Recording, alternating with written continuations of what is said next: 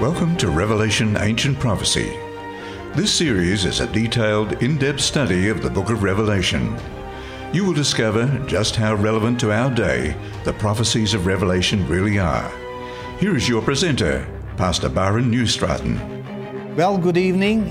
Again, we're here together to study the book of Revelation, and I hope you will enjoy tonight's presentation, and that it may help you in understanding what is happening and where we are in time. Might I invite you to bow your head as we pray for the presence of the Holy Spirit. Heavenly Father, we thank you that we can turn to your word once again, that beautiful gift that you have entrusted us with. Lord, that we may know and understand your plan, your will, your ways. And Lord, I pray that we have a good retention, that we may remember, and that we may be able to share with others as well. And for this we pray in Jesus' precious name. Amen. And so, Revelation, the roadmap, it's a perfect vision of what is happening in this world. Now you remember the first conflict. We talked about chapter 12. We talked about the conflicts as they occur. The first conflict was actually in heaven. War broke out in heaven, as unthinkable as it is. Now we studied the personality of Michael, or Michael, and who fought with the dragon and his angels. And we understood that the name Michael really means who is like God, which is really the whole great controversy. We were introduced to the woman, a woman with child. We could see that the ancient Israelites were, of course, the first church, but then it changes into the New Testament church, because we deal with a woman with child, her feet on the moon, which is really the Old Testament, close with the sun, which is really the righteousness of Christ. And we have the introduction of the dragon, that is the Satan, the devil, and the attempted murder, as it is so well recorded there in the Gospel of Matthew, the 2nd chapter. And the fact that Satan failed is a fact of life, and but he tried right at the very beginning. And so, the second conflict that arose was when the battle was decided. He was cast down. That was the consequence. He was rejected, and I did point out that the expression to be cast down really means that he was rejected. And he was totally rejected for the second time at Calvary. As the unfallen worlds and heaven observed and saw his conduct and what he inflicted upon the Son of God, it became plain that Satan was a murderer from the beginning, as Jesus himself had said. And so, he was rejected. This time, not just out of heaven, that happened long before, but he was rejected by other unfallen worlds and by heaven itself. As somebody put so eloquently, the last links of sympathy were broken because of his conduct. Because in this instance, he unmasked himself. He showed himself up for who and what he really is. And so the altered tactics that he now employs here are very interesting. He altered his tactics to lure the church away from Christ through a counterfeit system. So Satan is going to use a counterfeit system to break up the relationship between Christ and his people. He works behind the facade of a professed Christian organization. And that may not sound like a nice thing to say, but we don't deal with a nice reality. We deal with a reality that is infringing and really, objecting to the biblical truth as we know it. And so, therefore, he is disguising his identity. And so he persecutes the woman who gave birth to the male child. This is the Christian church. And you remember that the serpent, Satan, spewed water, meaning people, out of his mouth like a flood after the woman, because he wanted to destroy her, that he might cause her to be carried away by the flood. That is the persecutions that he initiated, particularly through the supporting secular authorities. That is the whole of the Middle Ages. But the earth helped the woman, and we understood that the sparsely populated portions of this planet were so good for the church to hide in, and the earth opened its mouth in a matter of speaking, and so they could still practice their faith and beliefs because of the mountains, particularly concentrated at the Alps there in Europe.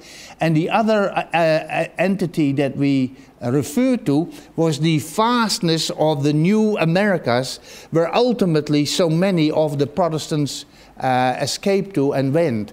And it looked so promising that they might have found themselves a home where they have perfect liberty. However, whilst the earth swallowed up the flood, which the dragon had spewed out of his mouth, and he was angry because he was furious because he failed to destroy the church of the Middle Ages, the church in the wilderness. And so there is a fourth conflict looming. And in Revelation it says this, we pointed this out last time. He went to make war. In other words, he went away to prepare for the last conflict with the rest of her offspring. And we realize that if you look at the Greek language, that the rest really means the remnant of her offspring, of her seed. And so there is a final conflict, and I think this is vitally important that we understand that. There is a final conflict just imminently before us. We talked about the end-time church, which really is hallmarked by those who, notice, keep the commandments of God and have the testimonies of Jesus. So in other words, having the commandments of God is equated also to having the testimony of Jesus, and that is the actual remnant church, the apostolic church as it used to be. And so if we don't keep the commandments of God, we do not have the testimony of Jesus. Here's another interesting thing. If we don't keep all the commandments of God, we still don't have the testimony of Jesus. And so it's good to realize, I think James put it very well. It's a text that always stayed in my mind. He said this, "For whoever shall keep the whole law and yet stumble in one, is guilty of them all." What he means by this, that if you willfully break and knowingly break a commandment of God, you really break them all. Because all 10 are given by God. And you can't limit his authority to just 9. That would leave the door open for rebellion, wouldn't it? The other thing that I wanted to point out, that in 550 BC, we're just turning for a minute to the book of Daniel.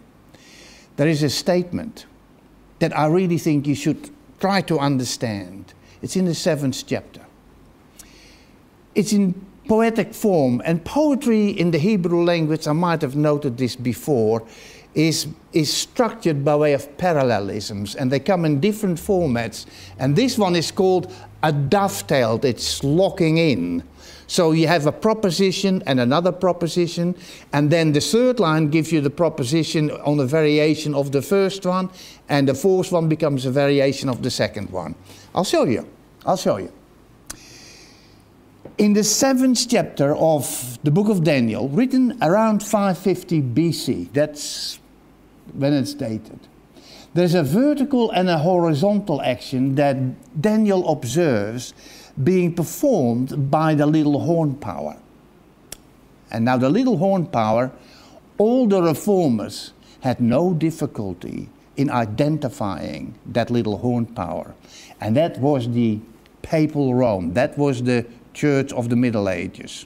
that so dominated and persecuted. Note this. He shall speak pompous words against the Most High. It's a he. Pompous words, blasphemous words is another way of putting it. It's a vertical action. And persecute the saints of the Most High, God's people, the church in the wilderness, remember? And that is a horizontal action, because it finds place on this planet. Then we come to the third sentence, and shall intend to change times and law. Now from the Aramaic, because chapter 7 is still in Aramaic, you couldn't tell whether it's a divine law or whether it's a divinely appointed time. It means appointed time, zimnin, and the word law could mean either, or it could mean a civil law, it could mean a religious law. Let's just leave the third sentence. Let's go to the next one. And the saint shall be given into his hand, the hands of the little horn power, for a time, times, and half a time. Now here we are on familiar territory, because this obviously is an action horizontally. The time times half a time, we already know that, you know that, is of course the 1260 years. And we'll come back to that. It is so prominent in the book of Daniel and the book of Revelation.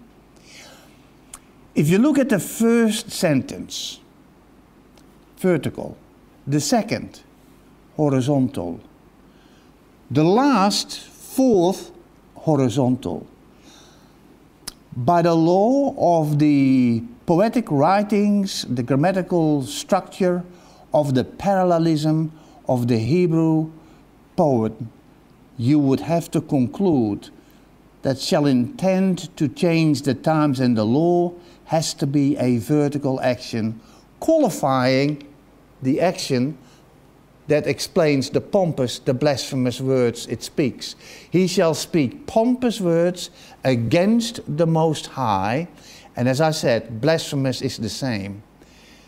And he does do so by intending to change the times and the law. Now let me explain something. I'll prove to you that the changing of the law, the changing of the time, and I mean by that, of course, the solemnity of the seventh-day Sabbath to the first day of the week, was an act of papal Rome, no question about it.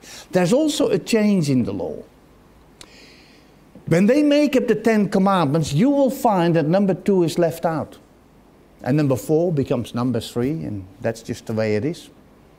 But it is interesting that to make graven images and not bow down before them has been set aside by this institution.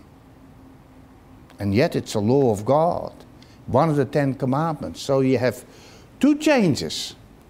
One of them to do away with the second commandment, and the other one to change the set times of the seventh-day Sabbath to the first day of the week.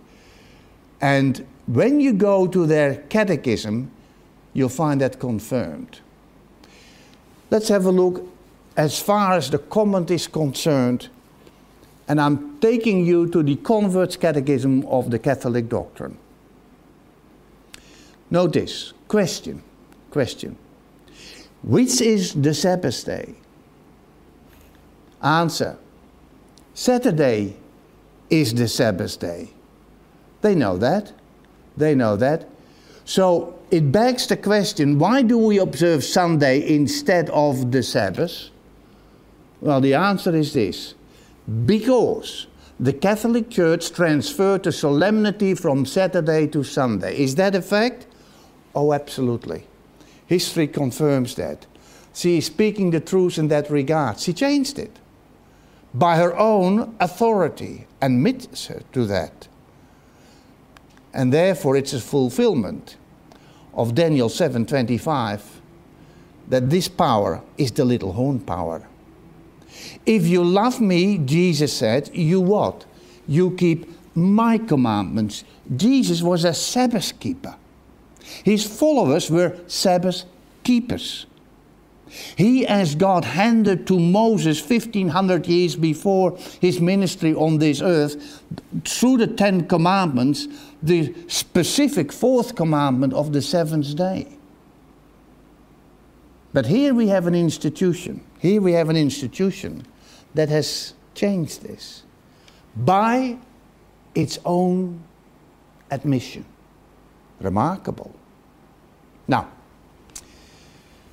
let's examine the leading up to that fourth and final conflict that is imminently before us. We need to know. We need to know. Let's find out the main players. We're going to look at the beast of the sea. Have a look at this. Then he stood on the sand of the sea. I'm now going to the first verse of chapter 13.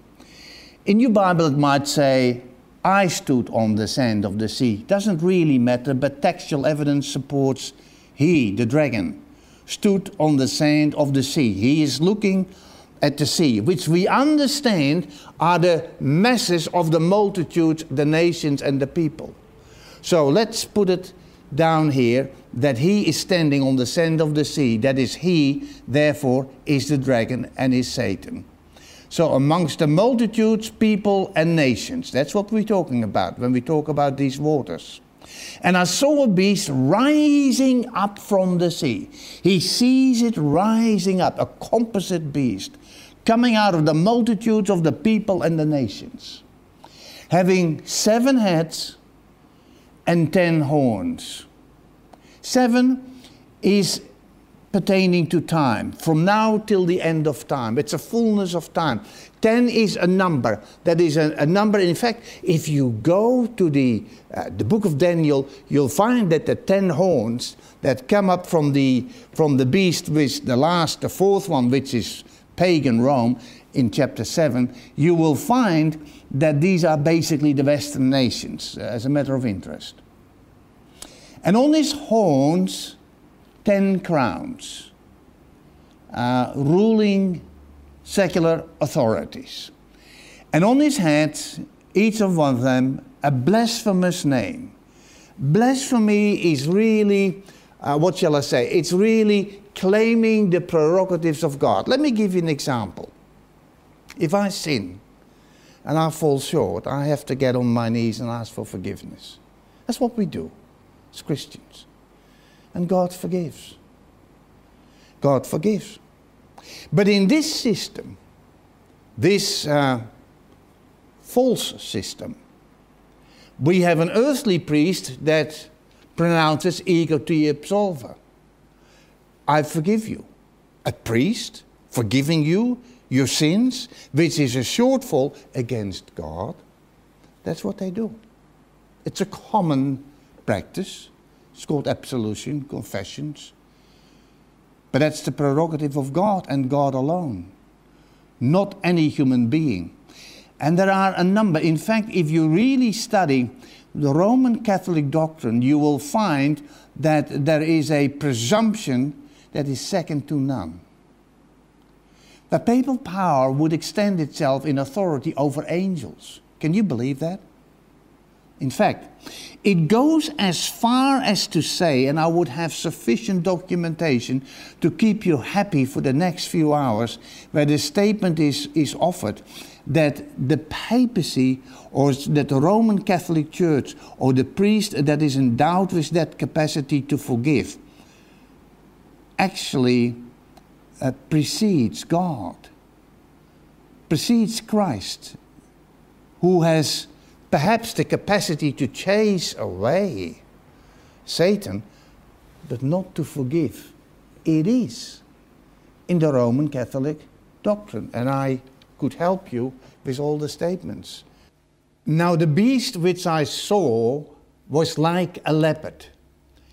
His feet were like the feet of a bear, and his mouth like the mouth of a lion. Now that's interesting. A leopard, a bear, and a lion. Now if you know anything about the book of Daniel, to your mind comes of course the 7th chapter, where these three animals, namely the leopard, the bear, and the lion, are noted. In fact, there are 4 entities in the book of Daniel, chapter 7. And you wonder where maybe the Roman power is, because we understand that the last one is a Roman power. Can I put it to you that these 3 that are mentioned here in Revelation 13, together, the animal that they make up in its entirety is actually representing Rome, and for that matter, Rome in its 2 phases. It's fascinating when you look at the order, because if you go to the book of Daniel chapter 7, the one that comes first, of course, is the lion. You understand that, the lion of Babylon. Then we have the feet of the bear, the Medo-Persian bear. And then succeeding this is, of course, the leper, representing Greece under Alexander the Great. What is fascinating here, we have the reverse order. And the simple explanation to that is that Daniel, from his perspective, looked into the future. But here we have John on the island of Patmos, and of course, he is looking back. He is looking back during Roman time. He is looking back to the power that preceded Rome, which was Greece, the power that preceded Greece, which was Medo-Persia, the power that preceded Medo-Persia, which was Babylon. So that's the explanation here. But it's wonderful that you can see the connection here between those 2 books, the book of Revelation and the book of Daniel, go hand in hand indeed. Now the dragon gave him his power, this beast, this entity. The dragon, Satan, primarily. And so the dragon gave him his power. There's a personification here in the 3rd person singular masculine. The dragon gave him his power, his throne, that's interesting, his ruling entity, capacity, and great authority. Great authority. Now you remember the second conflict. So not the one in heaven, but the one that found place when Satan, through the instrumentation of the Roman soldiers, Herod the Great, wanted to kill the child, Jesus. And we remember that. It was an attempted murder which failed. Matthew, the 2nd chapter, we mentioned this before. And so, pagan Rome, used by Satan, was then employed to do this, but failed.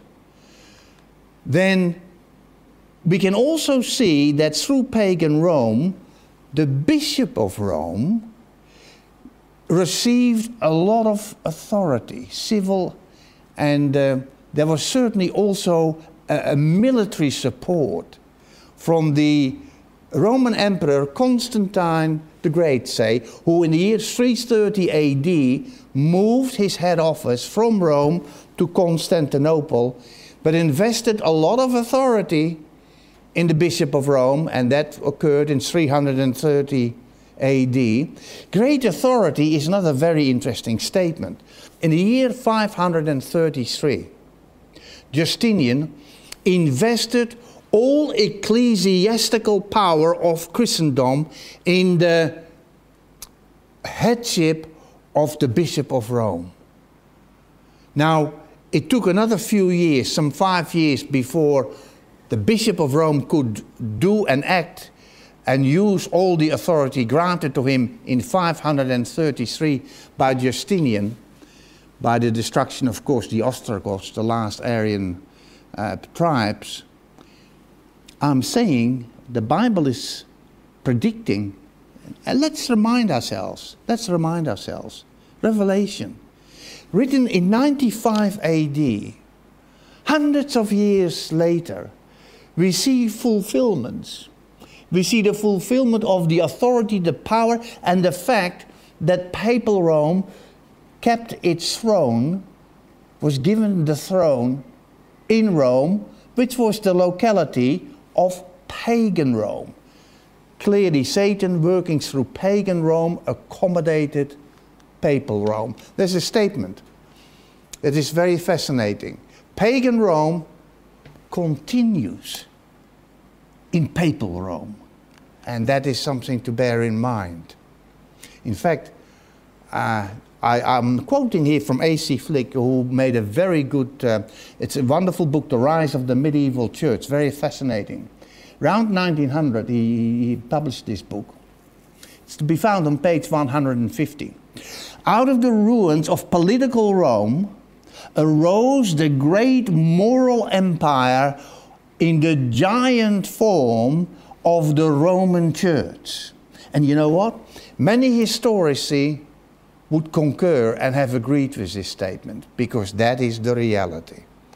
In fact, I saw one of his heads, this is the beast, so one era of time, as if it's been mortally wounded, a mortal wound, which we have recognized when on the 10th of February 1798, General Berthier just arrested Pope Pius VI, who then died in exile in the south of France. And it's a bit involved, but basically the power of the Roman Catholic Church had come, as it would appear, to an end, and everybody thought it would be finished as an entity.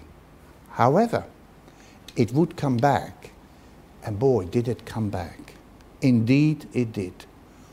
And his deadly wound was healed. In 95 AD, the revelator on the island of Patmos, describing the entity of the medieval church that would persecute for 1260 years, said she'd come back after the deadly wound. And it certainly is one of the occurrences, like here in 1929, the Lateran Treaty, or the Treaty of Milan. If you look at this photograph, the clergy that is seated on the right-hand side of the man on the left is Cardinal Casparius, and the one that is left of him is none other than Benito Mussolini on behalf of Victor Emmanuel V, who in 1870 had confiscated the Vatican territory. They're signing a deal here, returning the sovereignty of the 108 odd acres of Vatican City back to the papacy. Amazing. You know, it's interesting. Sometimes you wonder why Nazism and National Socialism was not criticized by the Roman Catholic Church for their atrocities that they perpetrated against millions of Jews.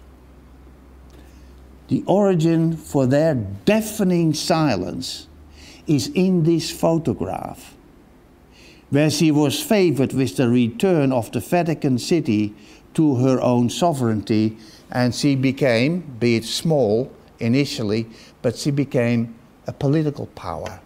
The identity cannot be mistaken. She is religious and political. And that, I think, is the best explanation for what I just mentioned. This is interesting. And all the world, not just some, all the world marveled and followed the beast, the sea beast. Well, that's not the case now. All the world isn't following the beast now, but clearly, according to the Bible, this is imminent future. This is before us. Imminently before us. You say, oh, that will never happen. Well, actually it will. Whatever the Bible predicts comes to pass because it is inspired. So they worshipped the dragon. I remember the dragon gave the authority, the throne, the great power. They're actually, in worshipping, following the beast, in worshipping its precepts, they're really worshipping the one who gave them the power, and that is Satan, who gave the authority to the beast. The Bible recognizes that. And he was given a mouth, speaking great things and blasphemies. Claiming the prerogatives of God is the blasphemy that we are talking about and already did talk about. And that's true. Go to Daniel 7, verse 8, and look at the descriptions that are absolute parallels here.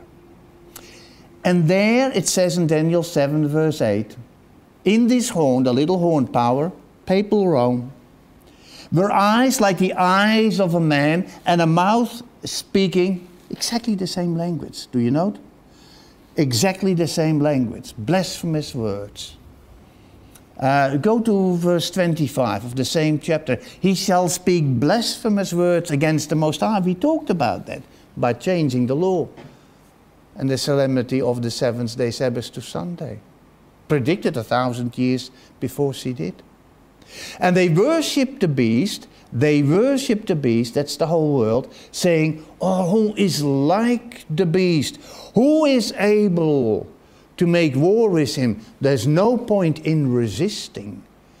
They were following its dictates. And that is not true today, but isn't it amazing? It will be a fact in the imminent future. Very sobering when you consider that every prophecy that the Bible has ever uttered in its chronology has found place. And this will also happen. And he was given authority to continue for 42 months. There's an identification. Remember the 42 months, which is the same like a times half a time. You know by now that in prophecy, so a month is 30 days, and then therefore a time times half a time, that's 3.5 years, is 1,260 days. The 42 months times 30 days per month is also 1,260 days, and the year-day principle applies. We know by now that that is what it means. He was given authority to persecute.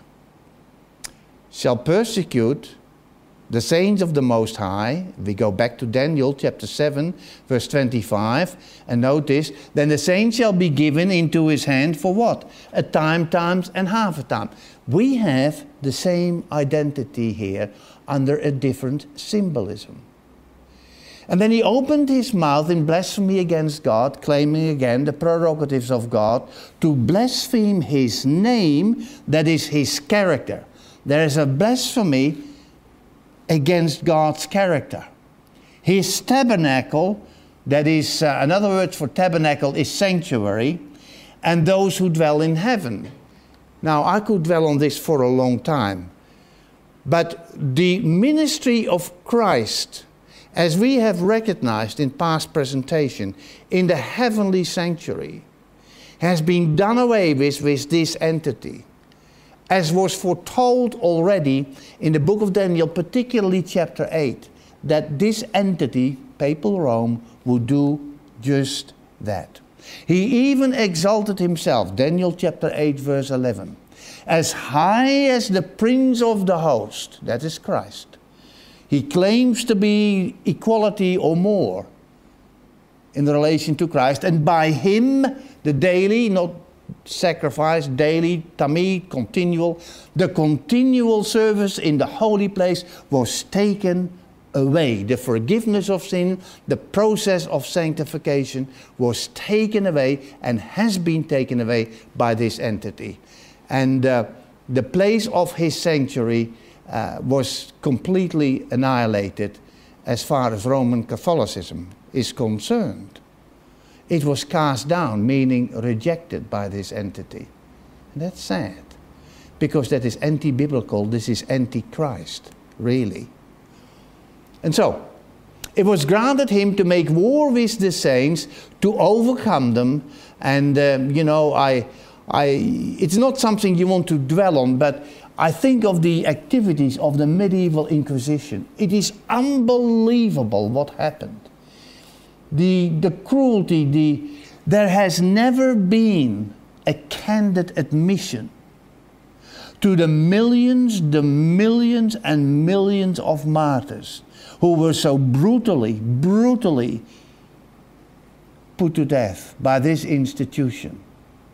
It is amazing that it ever found place, and it is even more amazing with known history at our very fingertips that this has not been a subject for which really there should be an absolute condemnation and an assurance that this should never never happen again. However, the cruelties permitted then are committed, aided by secular authorities, there will be a brief return to this situation. The book of Revelation warns us. Look at this. Authority was given him over every tribe, tongue and nation. That's not true yet. Again, imminent future. It will happen. All who dwell on the earth will worship him, note the him, whose names, those who worship him, whose names have not been written in the book of life of the Lamb. That's interesting.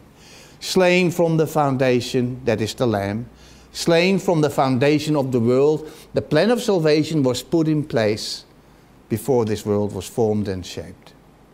It's the foreknowledge of God. And so, if anyone has an ear, whenever you read that, pay attention. If anyone has an ear, let him hear. He who leads into captivity shall what? Go into captivity.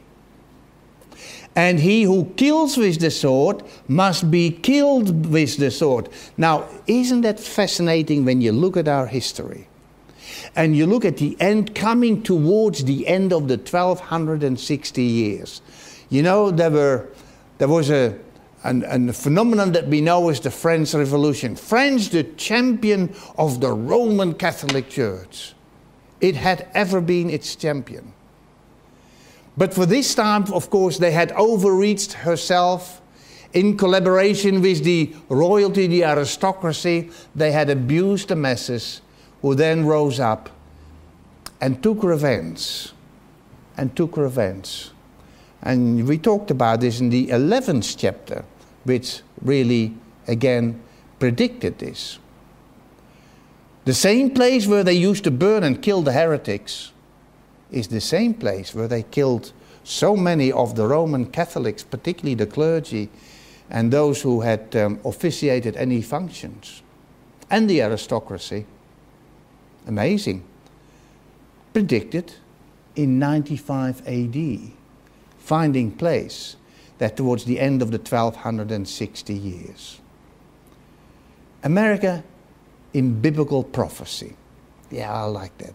This is fascinating. This is good. This is really good. We have now an introduction of another beast coming out of the earth. Not the waters, the multitudes of the nations. No. Sparsely populated, empty places. Then I saw another beast coming up out of the earth. Notice. He sees the beast coming up. It's a process. He sees the beast coming up out of the earth, and it had two horns like a lamb and spoke like a dragon. There's a contradiction. Two horns like a lamb.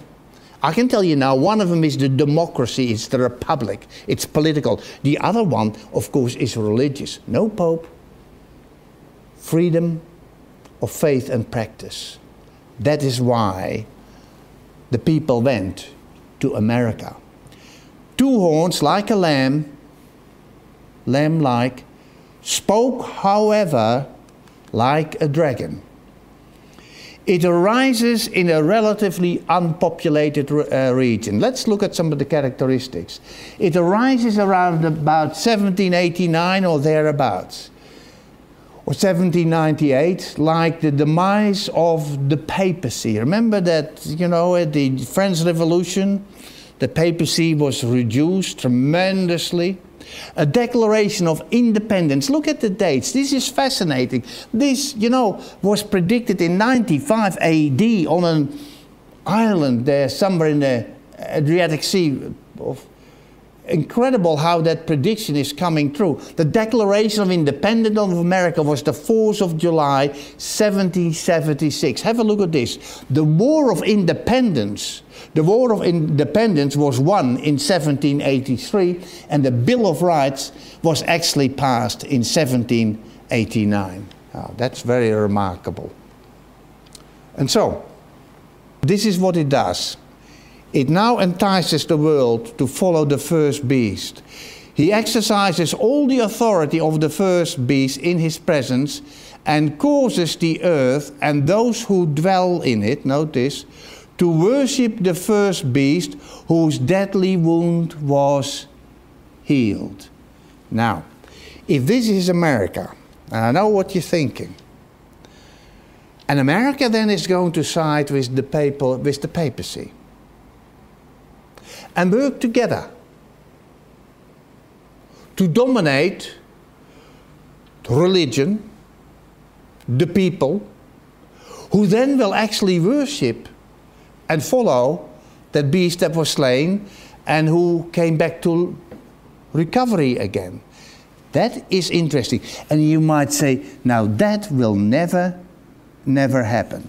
Again, can I point out to you that all the prophecies of the Bible have found place in its chronological order, and this prediction is not going to be an exception. There's more, by the way. There will come, according to the seer at Patmos in 95 AD, as he recorded this, so there will be actually a complete reversal of the First Amendment. Now, if you don't know what that says, the First Amendment of the Constitution of America, Google it word for word. It's supposed to safeguard the freedom of faith and practice and religion. And it does not allow any legislation against that very principle. It's the first and foremost. They'll set it aside, the Bible says. They will. He performs great signs. This is the second beast. America by designation, we know that. But by extension, there will be apostate Protestantism. Protestantism that has lost its way, that has compromised.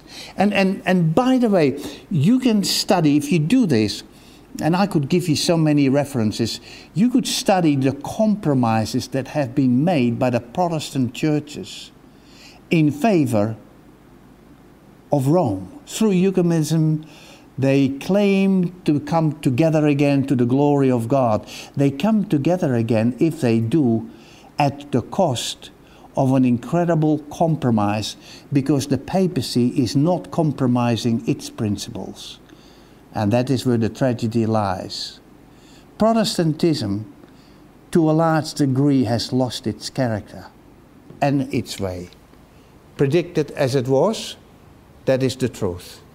He performs great signs. Somehow there are convincing signs, so that he even makes fire come down from heaven on the earth in the sight of men. Somehow, you know, when you think of fire coming down from heaven, you think of Elijah. You know, that was wonderful. That was a sign that told the Israelites that it's one God and one God only, the true God, the God of Elijah. At the end time, signs, wonders, and Revelation has many warnings, and we will go through them, are not the hallmark of the will of God, or truth for that matter, as given by God to us in His Word. This spokes entity, like, you could say like a prophet, a false prophet. In fact, the book of Revelation calls him later on the false prophet, in directing the people to follow what was prescribed by the sea beast, the papacy, the revived papacy. It's interesting. We should be aware of these things. And he deceived those who dwell on the earth by those signs. So signs can be deceptive, meant to throw you away or off balance, to hide the truth, to distort the truth.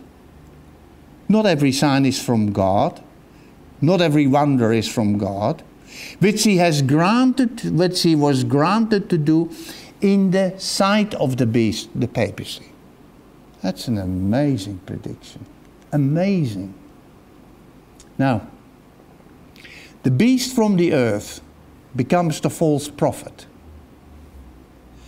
There is a collaboration between the papacy and America, and by extension, as we continue in Revelation, you will see that Protestantism that is apostatized and it has lost its way will join as well. The beast from the earth and the false prophet will work together. There will be an enforced worship, and for that you need a collaboration of state and church, which means a mechanism to force the mind, the conscience, which is contrary to the will of God. Telling those who dwell on the earth to make an image to the beast. Now, what's the image to the beast? The beast has an image.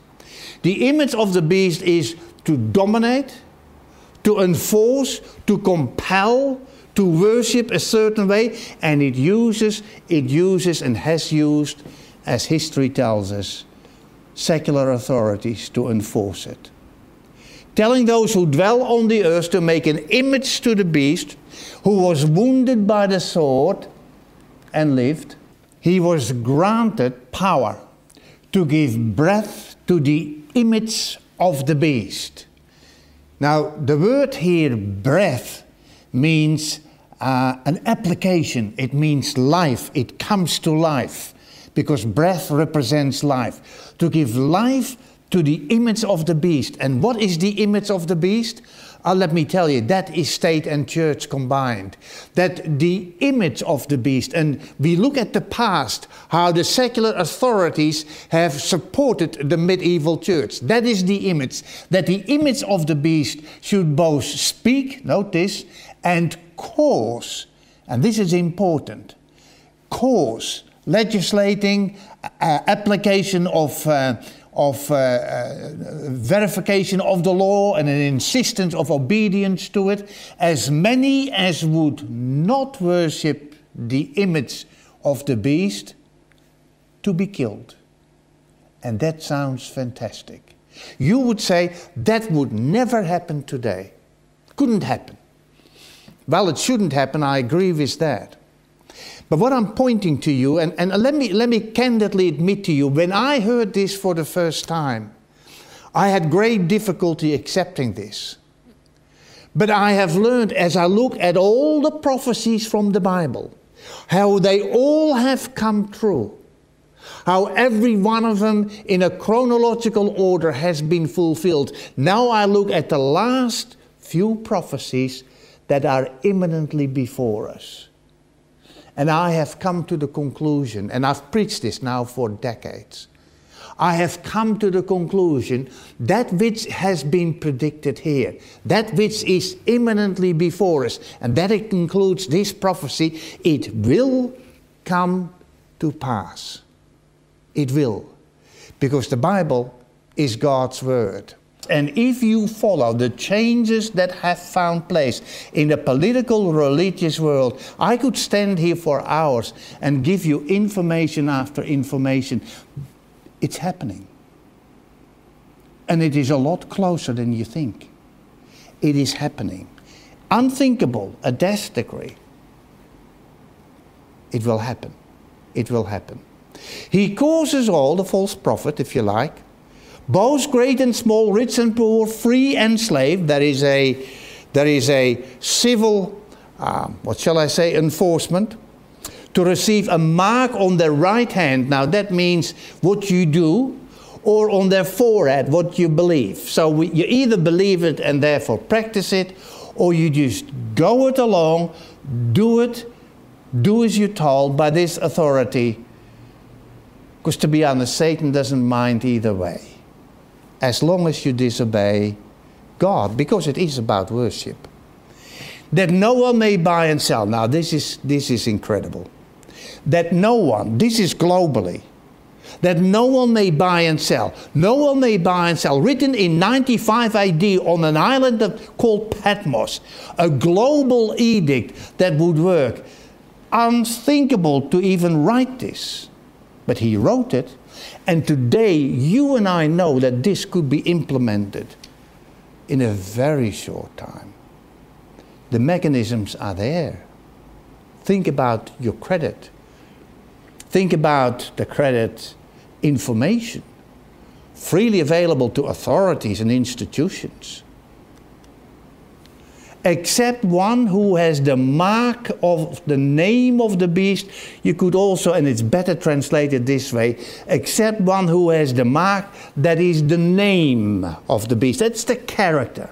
So there is a characteristic that you have to accept from the beast, and it has to become yours, because if you don't buy and sell. What are you going to do? How are you going to live? Here it is. It's the prediction. Or the number of his name. Written in Roman times, numbers were job descriptions, if you like. Centurion, a leader over 100. And they had numbers for magistrates and judges. They all had numbers, because Roman letters have numerical value, as we will see in a minute. The land beast. He performs great signs. And I think of what Jesus said. False Christ and false prophets will rise. Talking about the end time, you understand. Just before the end. And show what? Show great signs and great wonders to deceive, if possible, even the elect. See, I have told you beforehand. Why did Jesus tell them beforehand? Well, when it would come to pass, they would believe. Forewarned. We as a people, through the Bible, are forewarned not to be deceived. I wonder if you could have a look at some of the extension of the text here. This beast performs great signs, notice, so that he even makes fire come down from heaven on the earth in the sight of man. Now, when I put those two texts together, one from Matthew 24 and the other one here from this portion of the book of Revelation, it is interesting that it for both of them warn us not to be deceived. And in fact, there is a reason why the very elect are actually not deceived. You know why? Because they study the prophecy that you and I are studying here tonight. The Bible warns us about deception. We need to know. We need to be acquainted. We need to be fortified in our minds with the Word of God that tells us beforehand exactly what will happen. Stay with the Word of God. And that's what we're doing. So that he makes fire come down from heaven on the earth in the sight of men. We went through that text. It seems right. It looks right. It might even feel right. But it is wrong. It is wrong. Paul. The coming of the lawless one. Interesting. Is according to the working of what? Of Satan. With all power, notice, all power, all signs, all miracles, lying wonders, trying to throw you off the truth, with lying wonders, with all unrighteous deception, towards the closing scene of this planet, the deception will be enormous. Enormous. Among those who perish. And then he makes an observation. Because they did not receive the love of the truth. It's not that they didn't receive the truth. It is they didn't receive the love of the truth. Wow. Jesus says that he is the truth, the way and the life. That they might be saved. They could have been saved. For this reason, he goes on to say, God will send them a strong delusion. Now, God is not sending the delusion, but he's allowing it, and he therefore accepts responsibility. God will send them a strong delusion that they should believe the lie. It's not God's will that they believe the lie, but they do believe the lie because they did not receive the love of the truth. Notice that they might all be condemned for this reason. For not believing the truth. If you couldn't know the truth, you won't be judged because of it. Because we are judged according to the light and the opportunity that God grants us. And so by that we will be judged. Those who do not believe the truth, but had pleasure in what? Unrighteousness. So there is a decision that it is, what shall I say, more preferable to live in unrighteousness and therefore believe a lie. And this is what religion is so saturated with. Untruth. To justify, to somehow accommodate living unrighteousness. And that is a tragedy, because that has eternal consequences. Now, through Roman Catholicism, someone said, and I really believe this, Spiritism, get it from a book, The Great Controversy, should read it. And apostate Protestantism, the author said, Satan aims to cause the world to worship him. Because you'll worship the findings and dictates of a deceptive entity. In Ephesians. I'm not just talking about people. This is not about people. And it would seem that we would have an antipathy against the Roman Catholic Church. It's not the people. The people are wonderful people. Many of God's people are in that church. But you've got to understand that the system is wrong, and the system is being used by the enemy of souls.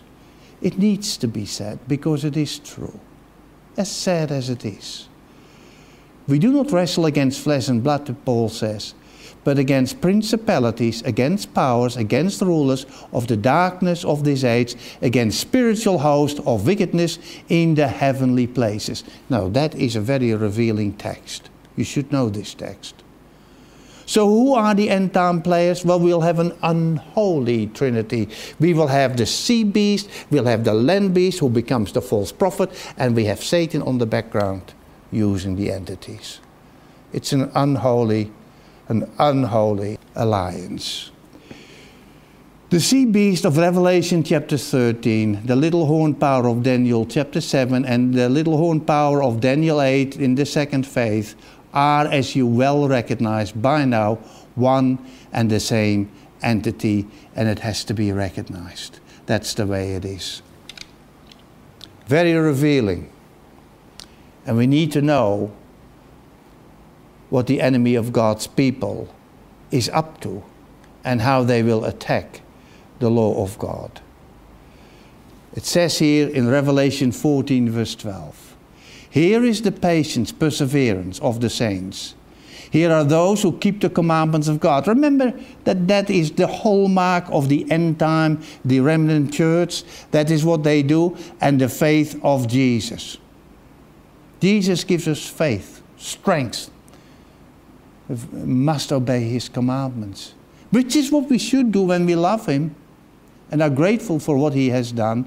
Again, can I remind you that whoever shall keep the whole law, but as James said, shall stumble in one, he shall be guilty of all. All that Satan has to do right at the end time, I want you to bear this in mind, all he has to achieve is for you to break one law. Even though it is available to you, it is open to you to know the truth. All he has to do and wants to do, if he can get you to break one law, that's it. You live the unrighteousness which you prefer because it is dictated. The consequences of going against error are indeed severe. Just before the end. And so, this is what fascinates people, the 666. It's just another identification mark. It is the number of completion of Babylon. I want you to understand that. And yes, we could look further into it, but we're almost out of time. 666. When Jesus was crucified, there was a writing above his head in 3 languages. Latin, Greek and Hebrew. The charts. He had proclaimed himself the King of the Jews, right? Let's go to the same languages and have a look at who thinks he is God. You say that was Satan. Through an earthly instrumentality, there is an instrumentality that makes the same claims. Vicarious Filii Dei, in the place of the Son of God. Look at the numerical values. We'll just won't go through them one by one, but when you add them up, and I would challenge you to do that. 6, 6, 6. Now the Bible says, here is wisdom. Let him who has understanding calculate the number of the beast, see beast, for it is the number of what? A man. So you have to calculate it. Get this right. You have to calculate it, and it belongs to a man. So it's very straightforward. And the number is 666, the Bible says. Here is another one. Dux Clery, the head of the clergy. It's also Latin. You can add that one up and you come to exactly again, and that's predictable. You get 666 here as well. Now we go to a different language. This is the Hebrew. Romiti or Romith also adds up to 666. All letters in the Hebrew alphabet have numerical values. Then you go to another expression in the Greek Latinus, which means Roman people, and you get exactly the same. 666, because some of their letters have numerical value too. Amazing, amazing when you think of it. Next week we're going to look at what is called the three angels' message, which really becomes the Earth's final warning message. So we should know this one. We will also learn about harvests, 2 harvests right at the end of the age. There will be 2 harvests. And it's very important that you are in the right harvest, because that means it's the end, that's the entrance of eternity that we look forward to. And so, there is a lot of ground to cover, a lot of information to absorb. Realities that seem to be complete unrealities today. Can I urge you to accept the Word of God as it warns us in regards to the closing times, the closing scenes of this planet. God wants you to know, He wants you to be prepared, that as you know and as you are prepared and you connect with Him, you trust Jesus. I like to think all of us made it through that final time and safely reach the other shore. That would be good. Let's bow our heads. Heavenly Father, we thank you that we have been able tonight to study the book of Revelation once again. And Lord, we know there are many, perhaps people that consider this to be sometimes impossible. But we know that your word is truth. And that whatever your word teaches us, and whatever your prophets have prophesied, will come to pass. And Lord, I earnestly pray that each and every person within hearing of this lecture here tonight may submit to the counsel that is given and accept the truth as it is in your word. We have allowed your word to interpret itself, and we thank you for teaching us to do so. Lord, that we may be confident and sure. And so I pray for the well-being of every person here, that we all might commit ourselves to your will, to your ways. Lord, that one day we will soon see Jesus return again, and that we may be prepared, that we may be ready for his coming. This is our earnest prayer, and we pray this in his very precious name. Amen.